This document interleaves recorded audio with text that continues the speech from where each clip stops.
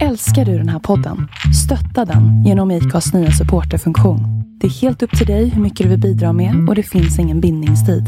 Klicka på länken i poddbeskrivningen för att visa din uppskattning och stötta podden.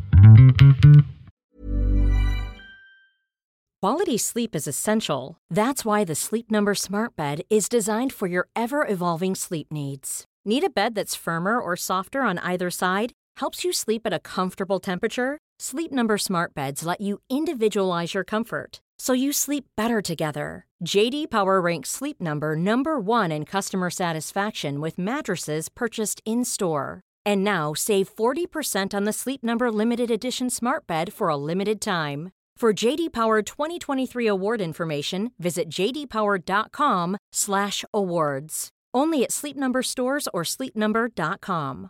There's never been a faster or easier way to start your weight loss journey than with PlushCare. PlushCare accepts most insurance plans and gives you online access to board-certified physicians who can prescribe FDA-approved weight loss medications like Wegovy and Zepbound for those who qualify. Take charge of your health and speak with a board-certified physician about a weight loss plan that's right for you. Get started today at plushcare.com/weightloss. That's plushcare.com/weightloss. plushcare.com/weightloss.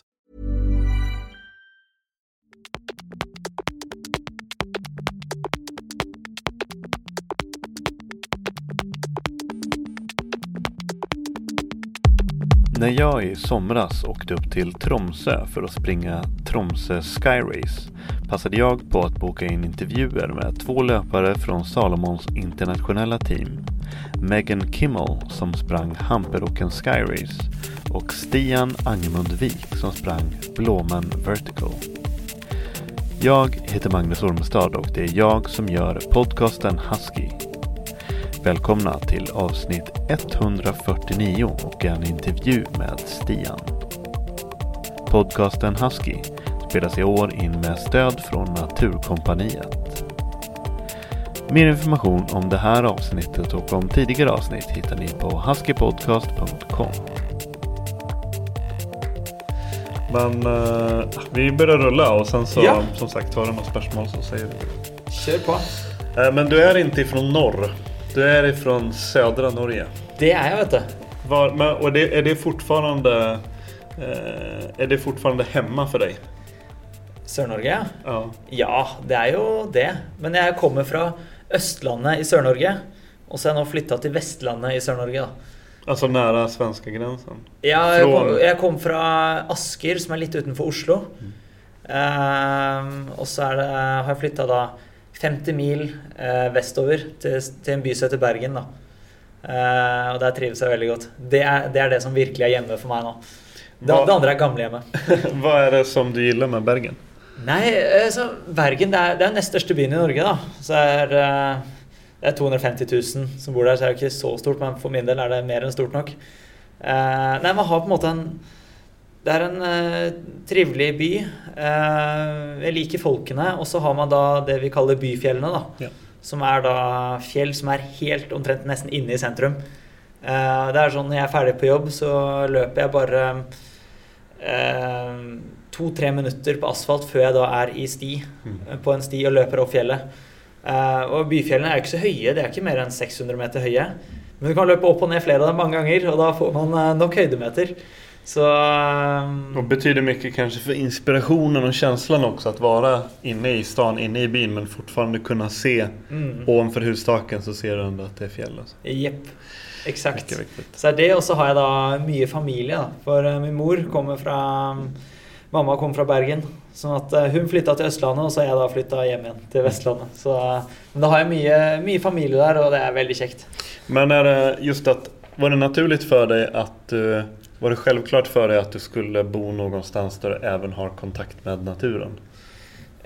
Ikke fra starten kanskje. Jeg har alltid vært glad i å være ute i naturen, men jeg har kanskje ikke vært naturens mann fra starten, men det har bare blitt sånn etter hvert som jeg bare blitt mer og mer glad i å løpe. Og så har jeg vel funnet ut etter hvert når jeg har løpt en del at naturopplevelser og løping for min del henger veldig sammen da. Jeg kan ikke løpe bortoverløping på asfalt, det får jeg ikke til. Det är de där 2-3 minuterna för att ta ut det till fjället. Det klarar du av. Men... Transportetappen, bli färdig med det och så kan man nyta det. Men så fort jag pratar med en person ifrån Norge då, och jag ska fråga om deras barndom, då tänker jag, alltså fördomen som svenskar har om någon som växer upp i Norge är ju att det är otroligt naturnära. Väldigt mycket gå på tur och vara väldigt mycket ute på fjället. Hur var din barndom? Vi var jo på mye søndagsturer. I Asker, der jeg kommer fra, er det på en måte ikke noe mye fjell. Det er mer små åser. Eller berg er det kanskje. Berg er det samme som fjell. Ja. Ja, ok. Små åser er sånn kanskje 400 meter. 300-400 meter, så er ikke så høye. Men vi går mye i skogen da. Og det gjorde vi hver søndag. Noe jeg hatet. Jeg synes det ikke var gøy. Men sånn er det jo for stort sett alle barn. Ja. Jeg er ikke så glad i å bli slept med på de søndagsturene. Det er så tungt og det er så slitsomt. Men å løpe rundt i skogen og leke mange timer etterpå, det er jo ikke tungt i det hele tatt. Så, men jeg var nå med på de søndagsturene, og det har vel kanskje gjort at jeg har blitt mer glad i å være ute siden. Just det. Du er en late bloomer, så att säga. Ja, det er vel kanskje noe sånt. Vad ville du bli när du var liten? Nei, det er jo sånn at min mor kommer da fra Bergen, og der er det et fotballag som heter Brann. Norges mest ustabile fotballag. Det er litt sånn Robin Hood-lag. De tar poeng fra de gode lagene og gir poeng til de dårlige lagene. Så at jeg hadde jo veldig lyst til å spille fotball på Brann. Ja. Men för liksom så sport, även om du inte var en naturmänniska när du var liten, så sport och idrott och träning har ändå varit en stor del av ditt liv, eller? Ja, det har det jo. Jeg begynte jo da jeg var liten, så drev jeg med noe de kalte barneidrett, som da er vi var på en måte en gjeng av barn som var samlet, og så drev med nye idretter hver gang. Eller kanskje, vi hadde en gang i uken, så kanskje var noen uker da, at vi hadde fotball, og så var det kanskje at vi hadde en liten periode med klatring, og så var det da paddling, og så nye ting hele tiden, og det er noe gøyest jeg har drevet med noen gang. Men var det altså i skolan, eller var det noe utenfor skolan? Det var sånn på kveldstid. På en måte, i stedet for å drive med bare fotball eller bare håndball, så var det på en måte nye ting hele tiden, og det holdt jeg på med til jeg var for gammel. De hadde ikke tilbud til meg lenger. Det var veldig gøy. Vad upptäckte du? Var det några sporter eller någonting som du upptäckte genom det som du aldrig hade gjort annars? Nej, det kan jag inte helt huske. Eller det var ju en gång sånn jag tror det är ingenting som på en måte virkelig ble betatt av der, men det var veldig fokus på mestringsfølelse.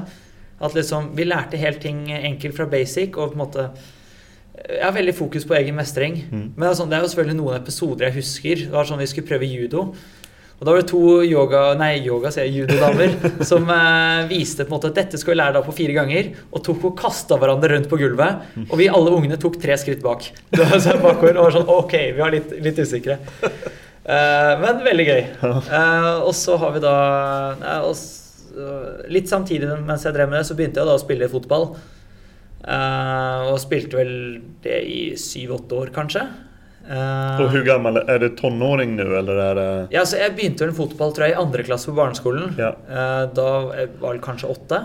Jeg spilte vel til ungdomsskolen, var kanskje 13, 14, et eller annet sted der. Hadde sånne posters på veggen med fotballspillere? Og... Jeg hadde en brandplakat med brandspillerne. Ja. Alle de andre lagene betydde ingenting. Og så har jeg alltid blitt mobbet for det når jeg var liten, for alle skulle heie da på Rosenborg, så er det største laget i Norge. Mens jeg var den eneste i klassen som heiet på Brann da, og har stått ved det siden. Men nå har fotballinteressen har vel dalt litt de senere årene, men så var det at når jeg begynte på ungdomsskolen, så gikk vel egentlig fotballaget mitt i oppløsning. Folk gadd ikke å løpe til ballen mer, i hvert fall mitt lag da. Og da var det en venn av meg som begynte med skiskyting. Og tenkte jeg, det kunne være gøy å prøve. Da var jeg vel, jeg tipper jeg var kanskje 13. Og det holdt jeg på med i 8-9 år i hvert fall da. Og det var som første sånn skikkelig idretten jeg drev med. Någonting som du verkligen blev intresserad av liksom, som du verkligen... Vet du vad det var som du gillade med skiskytte? Litt kombinasjonen av at du gjør 2 ulike ting som egentlig ikke henger sammen, på en måte. Jeg har da jeg drev med skiskyting, så var jeg aldri noe god til å gå på ski. Jeg var aldri den beste der. Men skyte gikk bedre. Så jeg skjøt jo bedre enn mange av de andre.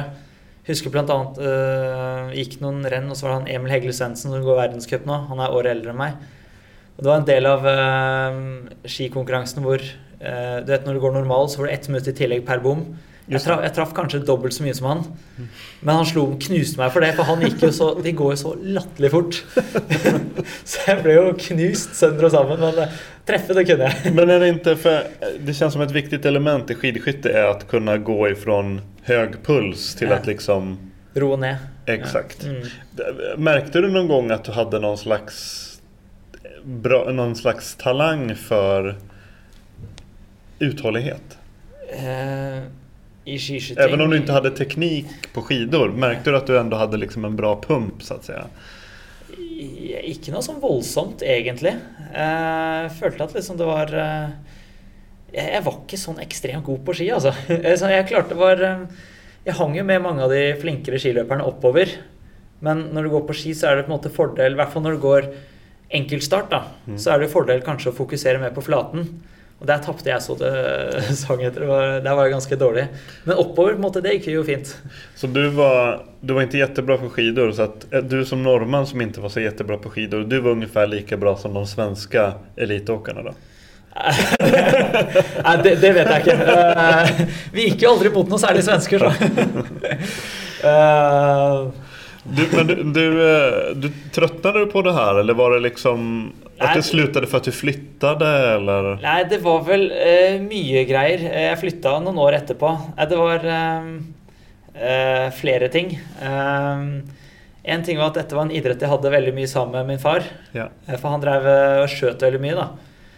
Og så var det at da jeg var 19 år så døde min far. Og da mistet jeg på en måte litt noe av det greiene der. Og så, fordi vi hadde jo dette sammen. Det var noe jeg synes var veldig gøy at vi hadde sammen. Du forloret litt glädjen i? Ja, litt av gleden forsvant. Samtidig at året etter at pappa døde, så gikk jeg jo flest antall skiskytterrenn på en sesong som jeg noen gang har gjort. Nå var jeg ikke noe glad i glide skiene, så jeg gikk jo hele året og glide skiene kanskje 4 ganger og gikk over 20 renn. Så jeg gikk jo på grå ski og tapt skirennet før jeg begynte, men det var bare gøy å gå. Ja. Men så var det at alle vennene mine som drev med dette her, sluttet jo også, og da ville ikke jeg gå rundt i strafferunden alene. Så da roet jeg ned litt, eller droppet ut av skiskyting og roet vel ned idretten en del da, noen år. Det var jo med på noen sånn, gikk Vasaloppet og gikk noe som heter Holmenkollen skimaraton i Oslo, og noen sånne langløp turrenn da, på ski, men ikke noe sånn voldsomt høyt nivå på det. Inte noe så här kontinuerligt, utan mer som en vanlig så att säga motionär eller vad man kan. Ja, jeg tror det. Jeg husker jo ikke resultater eller sånne ting, men det var noe jeg synes det var gøy å være med, men det var på en måte trente jevnt, men ikke mye. Nej, men träningen har du hela tiden, för jag läste en intervju med dig där det nästan lät som att du helt la av med sport och träning efter du var 20 någonting så. Ja, på en måte, jeg roet jo ned treningen, men jeg trente jo jeg vet ikke antall timer og sånn, men det var nesten daglig, eller sånn, kanskje annenhver dag da, at jeg tok en løpetur eller noe sånt, i noen år.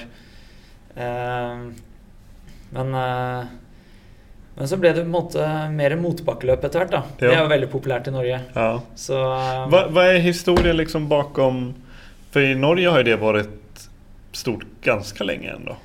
Ja, det vel i hvert fall det seneste 10 året så har det tatt ganske bra av.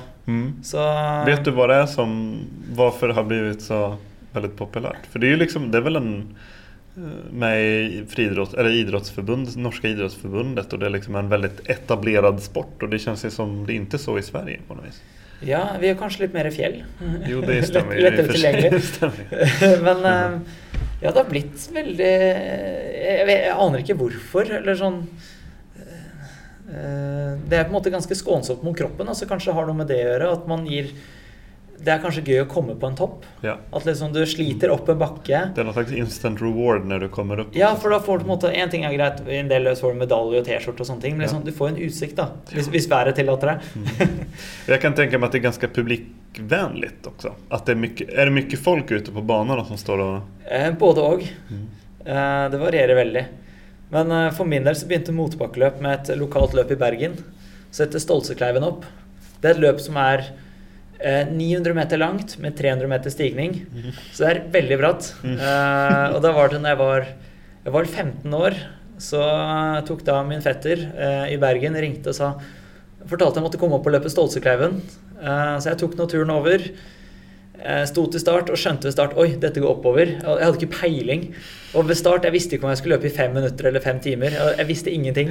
Og satte ut i et sinnssykt tempo, og heldigvis så holdt det sånn akkurat. Det var helt perfekt, egentlig. Og så har jeg jo løpt det løpet nå sikkert 12-13 ganger nå. Og det på en måte sånn, i Bergen da, så det på en måte det største motbakkeløpet da. Og der det jo kjempestemning. Og der det mange som heier. Og det sånn, på toppen her så står det jo sikkert 100 stykker og heier liksom det de kan. Og jeg merker da hvert år, når jeg kommer opp på slutten her, har tunnelsyn og egentlig kjempefull av melkesyre og bare vil legge meg ned, så merker jeg at hårene på armen reiser seg jo, og liksom det så sinnssyk stemning, det så gøy. Fantastisk moro. Kommer det være så i dag, tror du? Nei, det ikke så tett på toppen, men jeg tror det blir god stemning i dag også. Men som motbackeløp var någonting då du höll på med samtidigt parallellt med skiskyting? Ja, eller det var nog bara den Stolsekleiven, och så var det ett annat motbackeløp i Bergen som heter Ulriken opp. Det var väl helst de, och så blev det da jeg flyttet til Bergen, og så blev det mer og mer motbackeløp. Men hur kom... Det var lite genom motbackelöpet som löpningen blev en så stor grej för dig som det idag, antar jag. Ja, absolutt. Det var da jeg kom til Bergen, så ble jeg mer glad i de byfjellene da. Og så ble det løpe mer og mer og mer, og så ble det mer og mer løp, og fant at dette bare kjempegøy. Dette har jeg lyst til å bruke mer tid på. Og det, ja. Men kände du där då att du hade någon slags... Det här är jag riktigt duktig på, det här har jag talang för? Etter hvert. Vi hadde jo for så vidt da jeg drev med skiskyting, så hadde vi hadde sånn samling i Trysil en gang, hvor vi skulle løpe da opp Trysilfjellet. Ja. Det jo ganske nærme Sverige. Jeg tror det ganske mange svensker som i Trysilfjellet, så jeg tror en del vet hvor det det var sånn på sommerskisamling da, og da var jeg blant de beste skiskytterne til å løpe i motbakke. Så jeg skjønte vel litt at dette vel kanskje noe jeg kan I hvert fall bedre enn å gå på ski da. Finns det några, om du måste välja ut några viktiga ögonblick eller tävlingar eller händelser som på något sätt har definierat och skapat din karriär där du idag? Ja, eller 2-3. Ja, sånn Stolsekleiven-løpene, jeg kan ikke si ett der, men de løpene, den som da siste helgen I september hvert år, det har på en måte vært en del av de. Helt klart så har gitt meg mye glede. Jeg ikke alltid like glad I de bakkene der, men så var det vel da I 2014, der løp Norgesmesterskapet I motbakkeløp, hvor jeg da hadde bestemt meg for at dette løpet skal jeg vinne, og det gjorde jeg. Og det var vel på en måte en brikke kom vel på plass der, tror jeg. For det var vel året før så hadde jeg jo vanvittig med andreplasser I Norgescupen I motbakkeløp. Og det var litt det at jeg kanskje ikke helt turte å vinne heller. Eller turte ikke å... Det var mye greier å bare følge etter de andre, I stedet for på en måte gå opp og ta teten og vinne. Så hadde jeg bestemt meg bare på vinteren å ta NM. Norgesmesterskapet I motbakkeløp, det skal jeg vinne. Og etter det så var det mye greier å være I front også. Men de här stegen att gå sen över till internationellt? Ja, det var jo litt det at det en motbakkeløper eller fjelløper I Bergen som heter Torbjørn Ludvigsen da. Han var jo og løp et løp nede I Limone, Sulgrada, nede ved Gardasjøen I Italia da. Og gjorde det veldig bra der. Da løp han sånn vertikale kilometer her og et skyløp. Og da ble den tatt ut på det Salomon-laget, og sa at det var veldig gøy å løpe de løpene i utlandet. Da fant jeg vel egentlig ut at det kunne vært gøy å prøve noe greier i utlandet. Så da fant jeg og da kona mi, vi var jo ikke gift da, men vi fant ut at vi skulle ta litt av sommerferien i utlandet og så løpe. Og da dro vi og egentlig ned til Østerrike og så løp der først. Og da løp vi noe som heter Grossglockner Berglauf. Liten plass etter Heiligenblut i Østerrike der, som bor nesten ingen. Men den helgen der så det jo et par tusen som der. Kjempestemning. Løp det løpet og fant at dette var jo megagøy. Og så dro vi da videre til Dolomitten og løp i Canasei og løp en vertikal kilometer og Skyrace der. Vertikale kilometeren her jo latterlig bratt. Det den bratteste vertikalen jeg har løpt noen gang. Så det gikk jo ikke så veldig bra, men jeg fant at dette var veldig gøy da. Og da ble det mer og mer av sånne løp etter hvert. Vad betyder det att komma ut och springa i helt ny natur och liksom nya omgivningar? Det jo gøyal opplevelse. Gøy å se sånn norske fjell. Jeg digger jo norske fjell, men det samtidig gøy å se andre fjell også da. Og så det jo det, på de løpene så det ikke bare naturen, det også folkene da. Det mye trivelige folk man møter og mye gode samtaler. Så, med andra löpare liksom. Ja. Andra, Så. För det ju också just som vertikal kilometer väl också som i alpländerna och Europa som Skyrace så ju ett jättestort arrangemang och det liksom stora tävlingar, väldigt mycket folk som kommer och tittar på det. Jeg merker det i forhold til i Norge så på en måte et motbakkeløp nødvendigvis ikke så stort som det gjerne i utlandet. Der tror jeg på en måte sponsoren og sånn får litt større plass gjerne i utlandet og sånt. Det mye mer styr rundt løpet, mye mer som skjer da. Så det litt gøy. Hur viktig har den här naturupplevelsen varit för att du ska liksom köra det här fullt ut liksom, att verkligen satsa på det här? Det betyr enormt mye, for det sånn konkurransene og løpene og sånn jo bare en liten del av det hele. Det blir resan dit och dagarna innan, dagarna efter. Men så det på en måte sånn, det jeg gjør mest jo egentlig å løpe rundt i fjellene hjemme for å legge grunnlaget.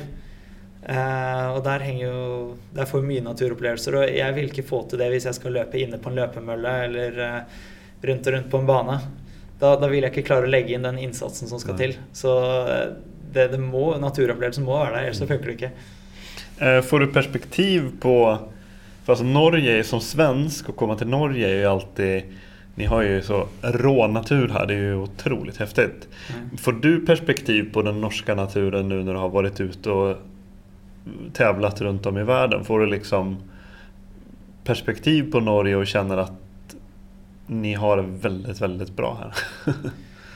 Ja, jeg gjør det absolutt da. Det jo jeg tenker litt innimellom at man trenger ikke dra til utlandet for å oppleve den flotte naturen. Vi har den jo her. Precis. Og så det mange steder i Norge jeg ikke har vært på tur ennå heller, så men det gøy å se hvordan det ser ut andre steder også da. Så det gøy å se litt kontraster. Just det. Blir det, skulle du säga att du fostras som en annan typ av löpare av den norska naturen, de norska fjällen gentemot en av dina konkurrenter som kanske kommer från Baskien eller Frankrike eller Italien? Att ni får olika styrkor kanske, att du får en annan teknisk. Ja, det väl jag litt usikker på akkurat det. Det litt noen forskjeller det jo. Greien her i Norge at vi, også i Sverige og sånt også, vi har jo ikke akkurat de store høydene. Så en av store forskjellene vel i hvert fall at vi løper jo på stort sett havnivå. Så der så kan de gjerne bo på 2000 meter høyde, eller 1000 meter i hvert fall da. Så det vel en forskjell. Utover det så vel, tror ikke jeg det har så mye å si. Nei. Nei. Utanför löpningen, hur ser ditt friluftsliv ut idag? Friluftsliv? Ja. Nei, greien at jeg jobber jo og må jo være med min fru og venner og sånne ting, så jeg har egentlig ikke så mye tid til å være i naturen ellers. Nei. Det blir med løpeturene og kanskje noen gåturer med nevøene vi har da, och lite sånt. Så det är väl egentligen det. Men då är inte så här åka skidor och gå på topptur på vintern eller ski mountaineering eller? Nej, ski mountaineering har jag aldrig prövat. Nej. Eller jag prövade en halvtimme nå sista vinter, men jag har någon fjällski som vi kallar det i alla fall. Så jag går ju på fjällski, men det är på något på vintern så löper jag snö, men jag går också på ski i snön, så att det är väl en del av träningen. Men om vi ska återgå till löpningen. A lot can happen in 3 years, like a chatbot may be your new best friend. But what won't change? Needing health insurance. United Healthcare Tri-Term Medical Plans, underwritten by Golden Rule Insurance Company, offer flexible, budget-friendly coverage that lasts nearly 3 years in some states. Learn more at uh1.com. When you're ready to pop the question, the last thing you want to do is second-guess the ring. At BlueNile.com, you can design a one-of-a-kind ring with the ease and convenience of shopping online. Choose your diamond and setting. When you find the one, you'll get it delivered right to your door. Go to BlueNile.com and use promo code LISTEN to get $50 off your purchase of $500 or more. That's code LISTEN at BlueNile.com for $50 off your purchase. BlueNile.com, code LISTEN. There's never been a faster or easier way to start your weight loss journey than with PlushCare. PlushCare accepts most insurance plans and gives you online access to board-certified physicians who can prescribe FDA-approved weight loss medications like Wegovy and Zepbound for those who qualify. Take charge of your health and speak with a board-certified physician about a weight loss plan that's right for you. Get started today at plushcare.com/weightloss. That's plushcare.com/weightloss. plushcare.com/weightloss.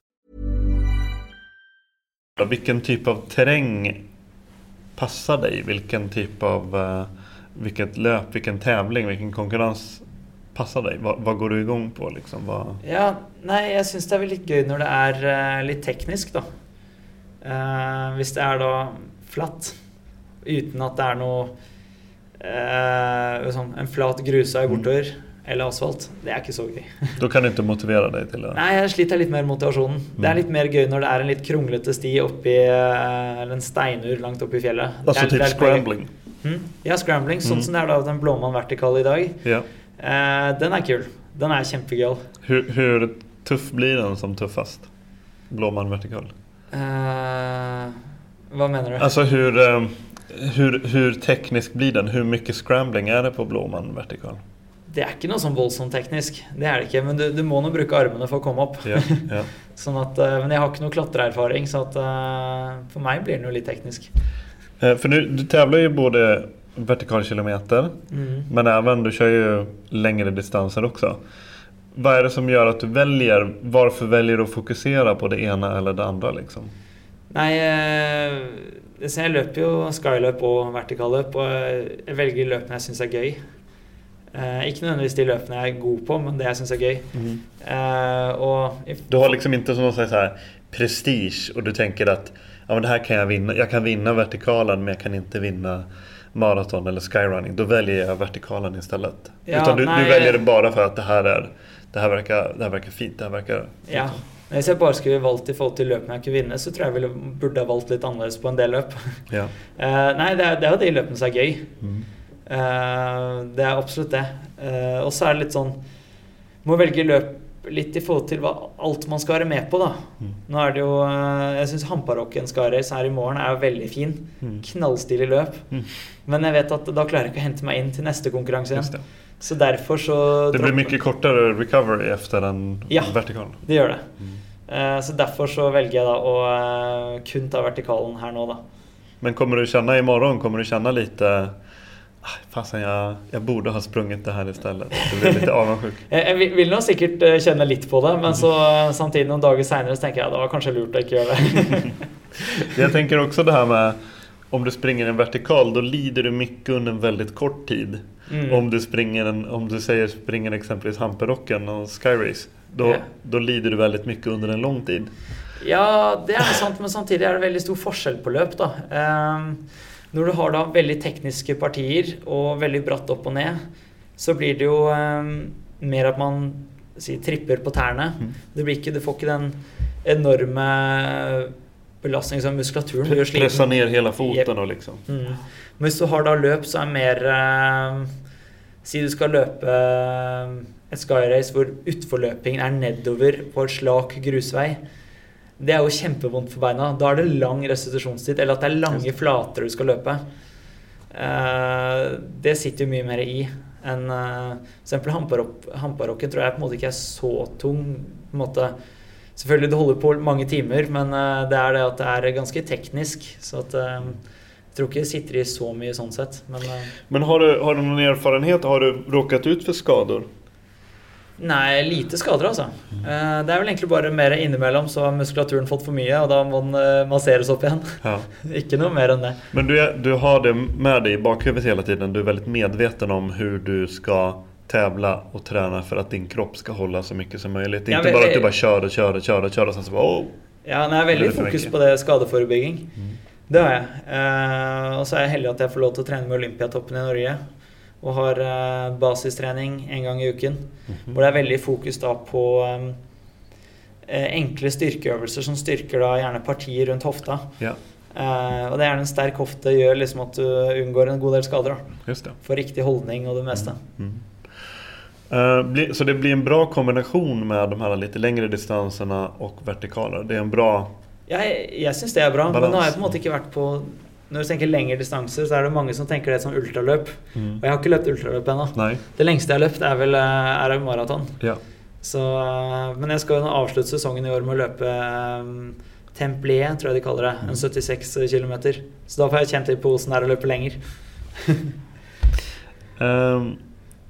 Du har sagt nu att du bara väljer de tävlingarna som du liksom som du känner liksom att du gillar att du men är du en tävlingsmänniska? Ja, en sånn konkurranseinstinkt jo der. Og når jeg står der med starten på brystet, så vil man gjerne vinne. Da har du hornen i panna. Jepp, absolutt. Skal gjerne være sånn snill og rolig ellers, men på en måte det skjer noe greier oppe i skallen når man brenner til på løp, ja. Og det någonting du verkligen gillar? Ja, jeg synes det veldig gøy. Det spesielt når det går bra. Det jo ikke noe gøy når det går dårlig. Så man gillar jo ikke det. Men händer det att du måste bryta tävlingar på grund av krascher eller att du går omkull eller? Nej, jag har brutt en konkurrens i mitt liv. Og det den verste opplevelsen også. Det sånn, det har vært konkurranse gått skikkelig dårlig. Men jeg vil nok komme i mål for det. Jeg løp jo maraton i Chamonix i fjor, og da merket jeg beina var bare helt på trynet dårlig. De var så tunge og helt forferdelige, og da bestemte jeg meg etter 10 kilometer. Nei, dette tur. Men jeg skulle jo i mål. Men da bare rotet jeg fullstendig ned, og så bare tok jeg tur. Og da kunne du enda njuta, eller? Ja, da nøt jeg det. Men da rotet jeg såpass mye ned at jeg nøt resten av turen. Men skal i mål. Jag tänker att bli så pass bra på vertikal eller på motbackelöp som du tänker kräver ett otroligt starkt psyke. Ja. Att man måste liksom vara mentalt tuff och vara bra att pusha sig liksom. För som du sa, du har mjölksyra och du vill bara ligga ner, men du fortsätter ändå bara tugga upp. Ja, nej, har du alltid varit så?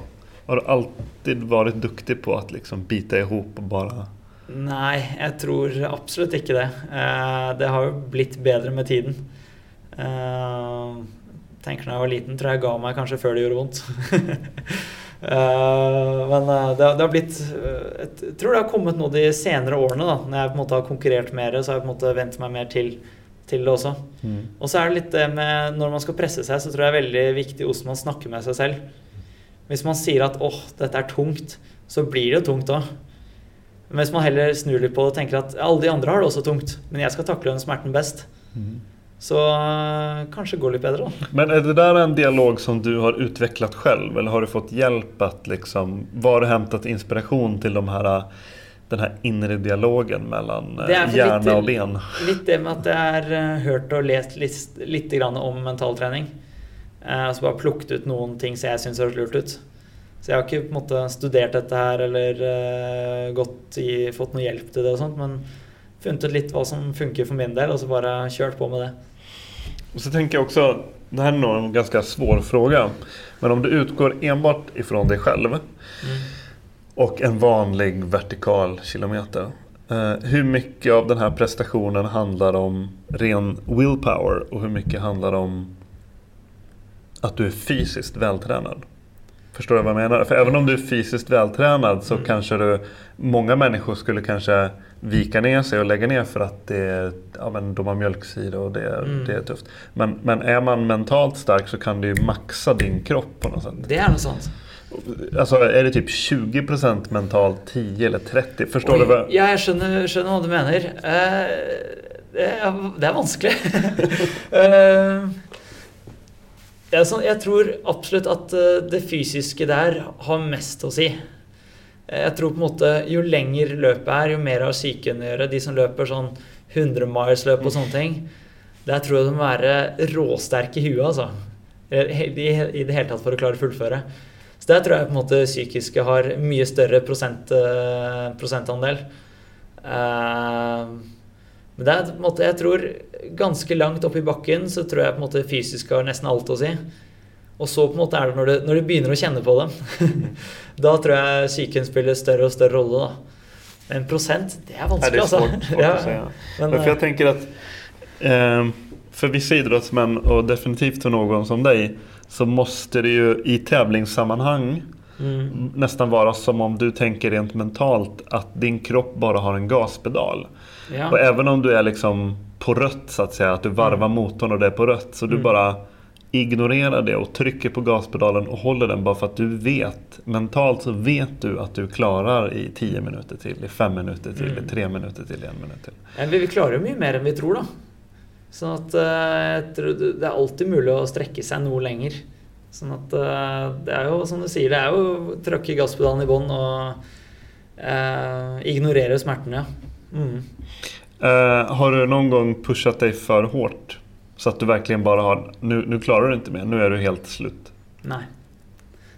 Jag har väl slitt generellt egentligen med att klara att pusha mig det helt tatt tidigare då. Men så märker jag att konkurrenser som jag då har liksom, jag är väl kanske med på runt 20 konkurrenser i året. Och jag är ju inte lika gott förberedd på alla. Det är någon jag på något ser mig ut att detta här ska det ske. Och på de konkurrenserna jag verkligen fokuserar på så är det mycket lättare att ge allt. Men jag har generellt slitt mycket tidigare med att klara att ge gärna. Att det blir på något när det blir vondt och när det blir vondt så slipper jag gaspedalen lite grann. Ja. Och det är liksom frustrerande när man kommer i mål så ser man alla andra runt dig ligger där inte klarar att räcka på en finger. Och så står jag där som bara okay. Ja, men jag kunde löpt en stund till. Ja. Ja. Vad skulle du säga att din styrka är som löpare? Det är motbacken då. Jag har i forhold till de andra i alla fall i vertikal kilometerløp då så är det ju en god till att löpa. Väldigt många går med staver. Jag har aldrig prövat staver i ett löp. Jag läste det. Du har testat någon gång bara på någon tävling eller? Jag har testat. Nu när du körde den här vertikal 3. Ja, när jag skulle vara på Red Bull K3 här förra helg. Så var egentlig planen å bruke staver, men så på grunn av misforståelse ble at jeg ikke fikk brukt stavene. Ja, okay. Men da hadde jeg en trening på forhånd hvor jeg brukte stavene. Jeg likte det ikke i det hele tatt, men det virket effektivt da. Ja, men exakt. Det måste ju vara det eftersom så många använder det. Ja. Men jag tror att du måste träna mycket för att det inte ska bli alltså jobbigare nästan. Alltså du måste ha god teknik för att du verkligen ska kunna få ut all... Ja, det är mycket teknik, men så är också det att när vi konkurrerar så är det ju den anaerobe terskel.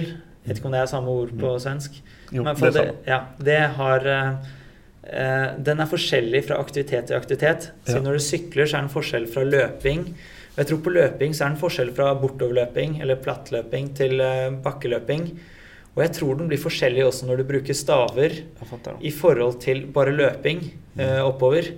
För det är större du brukar mer del av kroppen, så jag tror också att ska man bli god till det så må man också köra terskelintervallträning med staver. Ja. Det är jag inte intresserad i så långt. För min del så är vertikal kilometer och skyrunning sån är löping, inte gåing. Selv om jag ser att det är väldigt många av dem är ju helt rå till att gå i motbacke.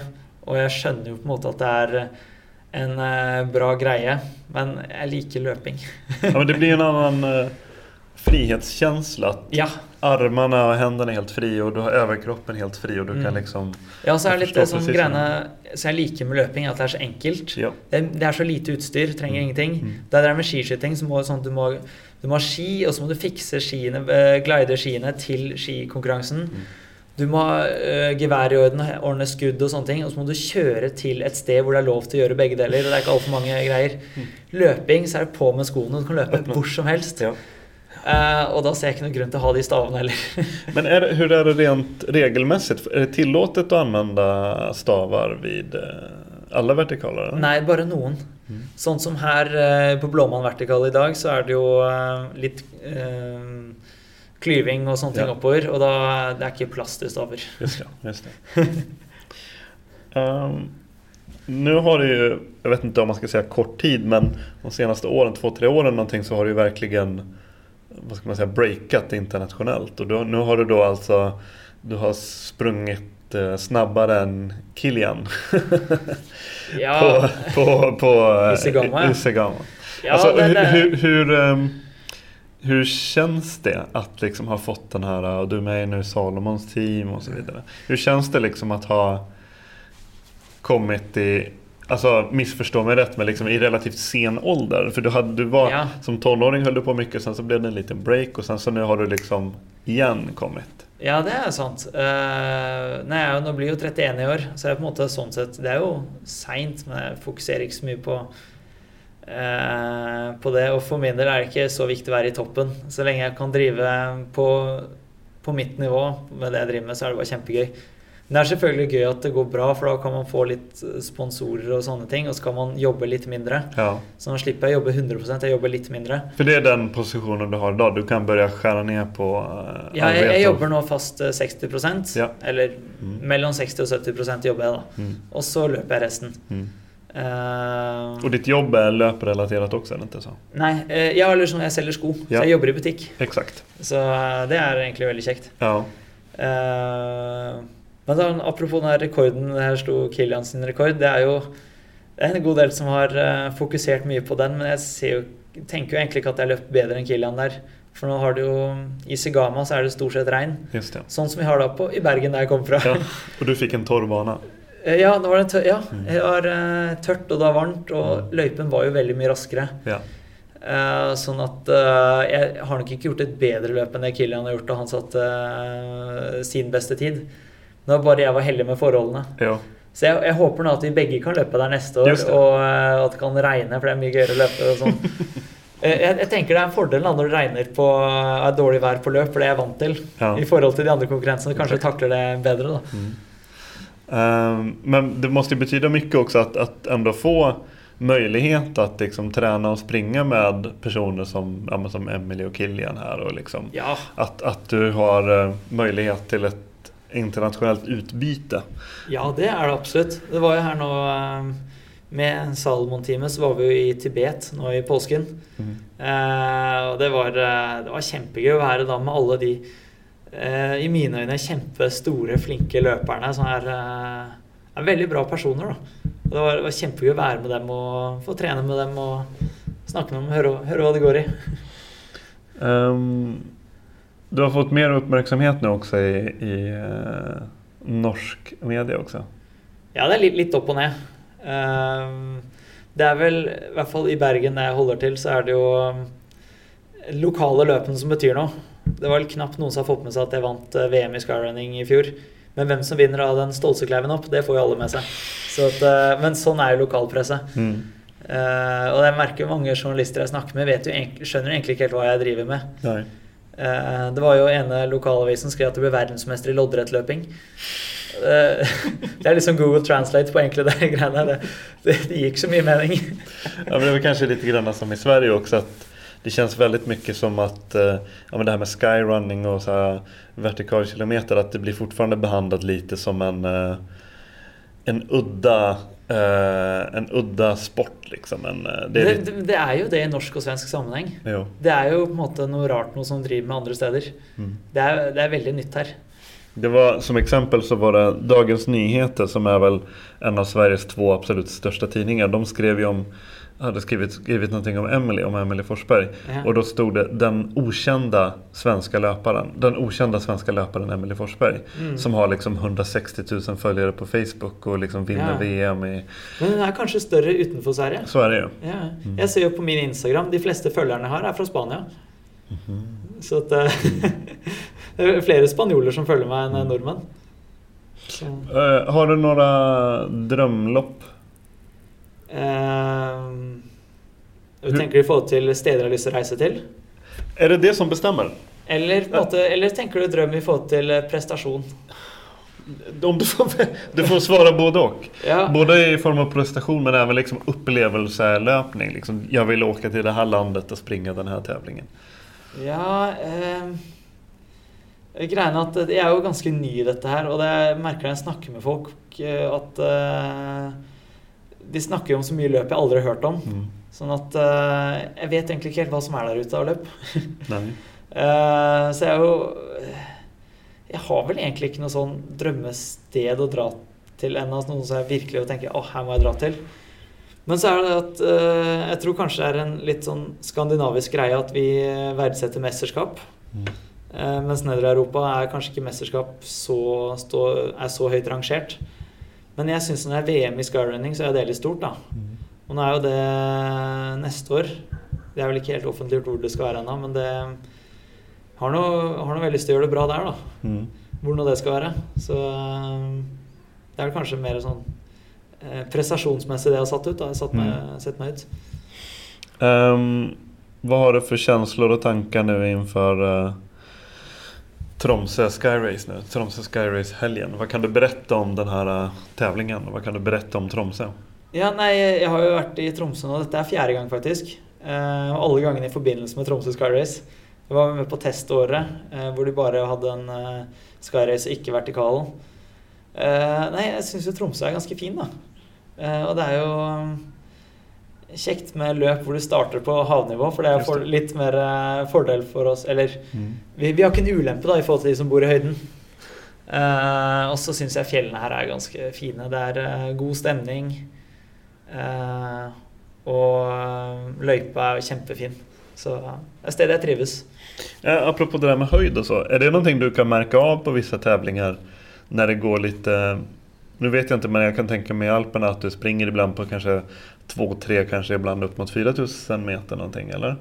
Jag tänker, märker du av någon gång ibland att du är på en höjd och att du inte är lika stark? Både och. Jag löper den Red Bull K3 förra helg, och då startar man på 500 och ända på 3500. Har ganska lång backe. Där kände jag ingenting. Men där på måte är vi ju inte i höjden, vi bara löper rätt upp, snur och går ned igen. Ja. Men ett löp som på måte är i den höjden hvor löper på en 3000 meter över tid, där tror jag vill känna mer. Och jag har märkt lite grann, inte så mycket, men det var i Canasei löp för några år sedan och löp vertikalen där och löp Skyrace där. Kände att det var lite tungt på toppen där, och restitutionstiden var ju väldigt lång. Att det tar lång tid för kroppen hämtar sig igen i förhållande till lavlandet. Du måste ju berätta om Red Bull K3 också. Alltså berätta om loppet och berätta om området. Vad var det för... Ja, det är ju då i Susa, som är inte så långt undan Torino. Och det är ju 3 vertikala kilometer uppå varandra. Så löypen är rätt under 10 kilometer, alltså 9,7 kilometer, och så är det 3000 meter upp. Det är sånt något jag aldrig har varit med på först. Tänkte jag det kan vara gøy att testa ut. Och det var så hade vi då 2 kilometer först med neutral zone, så jag tänkte att det är ju bara helt roligt. Men vi löper då 3:40 tempo på kilometern. Inte att det är så fort, men det var på något lite fortare än det jag hade sett för mig då. Och så var det egentligen bara pang, och så löp jag, eller bara löp under en sån startseil, och då begynte tiden att gå, och då jag öppnade kanske lite hardare än det dagsformen tillåt då. Så att jag kände på det allerede efter 200-300 höjdemeter att bara ohoj. Detta gick ju lite för fort. Så har du mer än 2000 kvar då. Ja, inte sant. Och då måste jag roa ner, och så bara låt han Remi som leda, låt han bara fly av gårde. Och så kom ny löpare, och så kom ny löpare, och till slut låg jag väl på 10:e, 11:e plats. og hadde løpt 1500 meter oppover. Og da begynte jeg å kjenne at kroppen begynte å komme seg ut på stell igjen, og da kan jeg begynne å gasse litt på. Og så tror jeg endte på en 6. plass eller noe. Så godt og vel 11 minutter bak vinneren, og så det ble jo knust i det løpet. Men veldig gøyal opplevelse da. Og så det jo det at jeg var jo da reiste med fetteren min. Han har veldig høydeskrekk. Og ja, bare litt, men og det så på toppen her så det litt luftig, så at jeg var jo veldig bekymret for han når jeg nærmet meg med toppen, og kjente jo litt på selv at det kilte jo godt i magen. Så og det høydepunktet var egentlig da at fetteren min klarte å komme til toppen da. Han klarte å overvinne høydeskrekken. Så men når vi da skulle ned igjen, så tok det evigheter, for det jo da andre løp som kom oppover, og så stien smal. Ja, og så skulle man gå på... Vi måtte gå liksom på utsiden, og så det jo bratt ned, og begge har da gelébein. Og en har høydeskrekk. Og høydeskrekken, så dette tok tid. Det var en lang dag. Så det var godt å feire da vi kom ned da. Men det typiskt hur du resonerar att du ville uppleva det här loppet för du var nyfiken på hur det skulle vara? Ja, noen ganger så det litt det altså. Og så det andre løp på en måte som kanskje ser meg ut. Jeg kjenner løypa og vet at liksom dette her har jeg lyst til å gjøre det bra. Så jeg har lyst til å komme tilbake og gjøre Red Bull K3 og gjøre det bra. Var det første året som det arrangerades? Eller var det, nei, jeg tror de har hatt det flere år. Okay. Og så var det noen som snakket om at de har hatt dette løpet opp og ned. At de løpte opp til toppen og ned. Den tenker jeg helt sinnssykt. Jeg hadde aldri turt løpe ned der. Det var sånn når vi gikk oppover og kom rundt halvveis, så var det en stein på størrelse med en håndball. Så kom hoppende nedover gressletta, og sånn, den bør du ikke få i huet. Så litt skummelt. Det ju mycket att tänka på, precis som du pratade om tidigare, att springer man i bergsmiljö, det är så mycket som kan hända. Du måste ha ett fokus som... Ja, du måste vara beredd på det mesta helt enkelt. Ja, det bør vel vite litt hva man driver med. Jo. Det bør man jo, men stort sett så de fleste løypene ganske trygge. Jo. Men det jo det sånn, får du overbalanse og tipper utfor, så kan det gå på... Da kan det gå fatalt. Fast jag menar det som någonting positivt. Just att du får liksom en mental... Att du inte springer på en platt väg och bara... Jeg føler tiden går raskere da, når man liksom må fokusere. Og løpe en langtur på 3-4 timer i fjellet, når det liksom mye stier og mye spennende å se på da, så flyr jo tiden av gårde. Men løpe 10 minutter på en sånn tredemølle, det lenge altså. Det klarer jeg ikke. Hur tänker du nu inför kommande 1 och 2 åren? Hur planerar du? Nej, lägger du upp en lång strategi nu eller så jeg litt usikker egentlig. Jeg bør vel kanskje litt sånn i forhold til sponsorer og for å prøve å kanskje leve litt mer av dette her, så bør jeg kanskje lage en slags strategi. Så jeg begynte å tenke litt på det.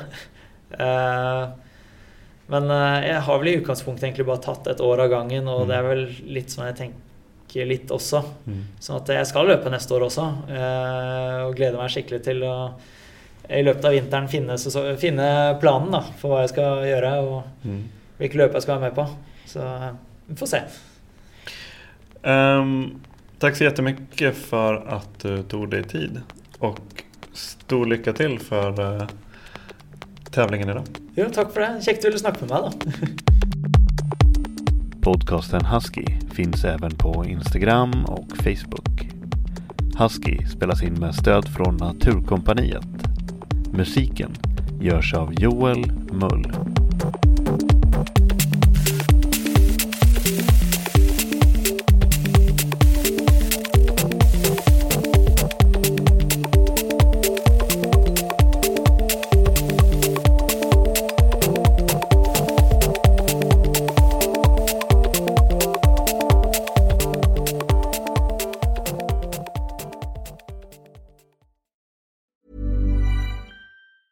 Normally, being a little extra might be a bit much, but not when it comes to healthcare. That's why United Healthcare's Health Protector Guard fixed indemnity insurance plans, underwritten by Golden Rule Insurance Company, supplement your primary plan so you manage out-of-pocket costs. Learn more at uh1.com. Even when we're on a budget, we still deserve nice things. Quince is a place to scoop up stunning high-end goods for 50 to 80% less than similar brands. They have buttery soft cashmere sweaters starting at $50, luxurious Italian leather bags, and so much more. Plus, Quince only works with factories that use safe, ethical, and responsible manufacturing. Get the high-end goods you'll love without the high price tag with Quince. Go to quince.com/style for free shipping and 365-day returns.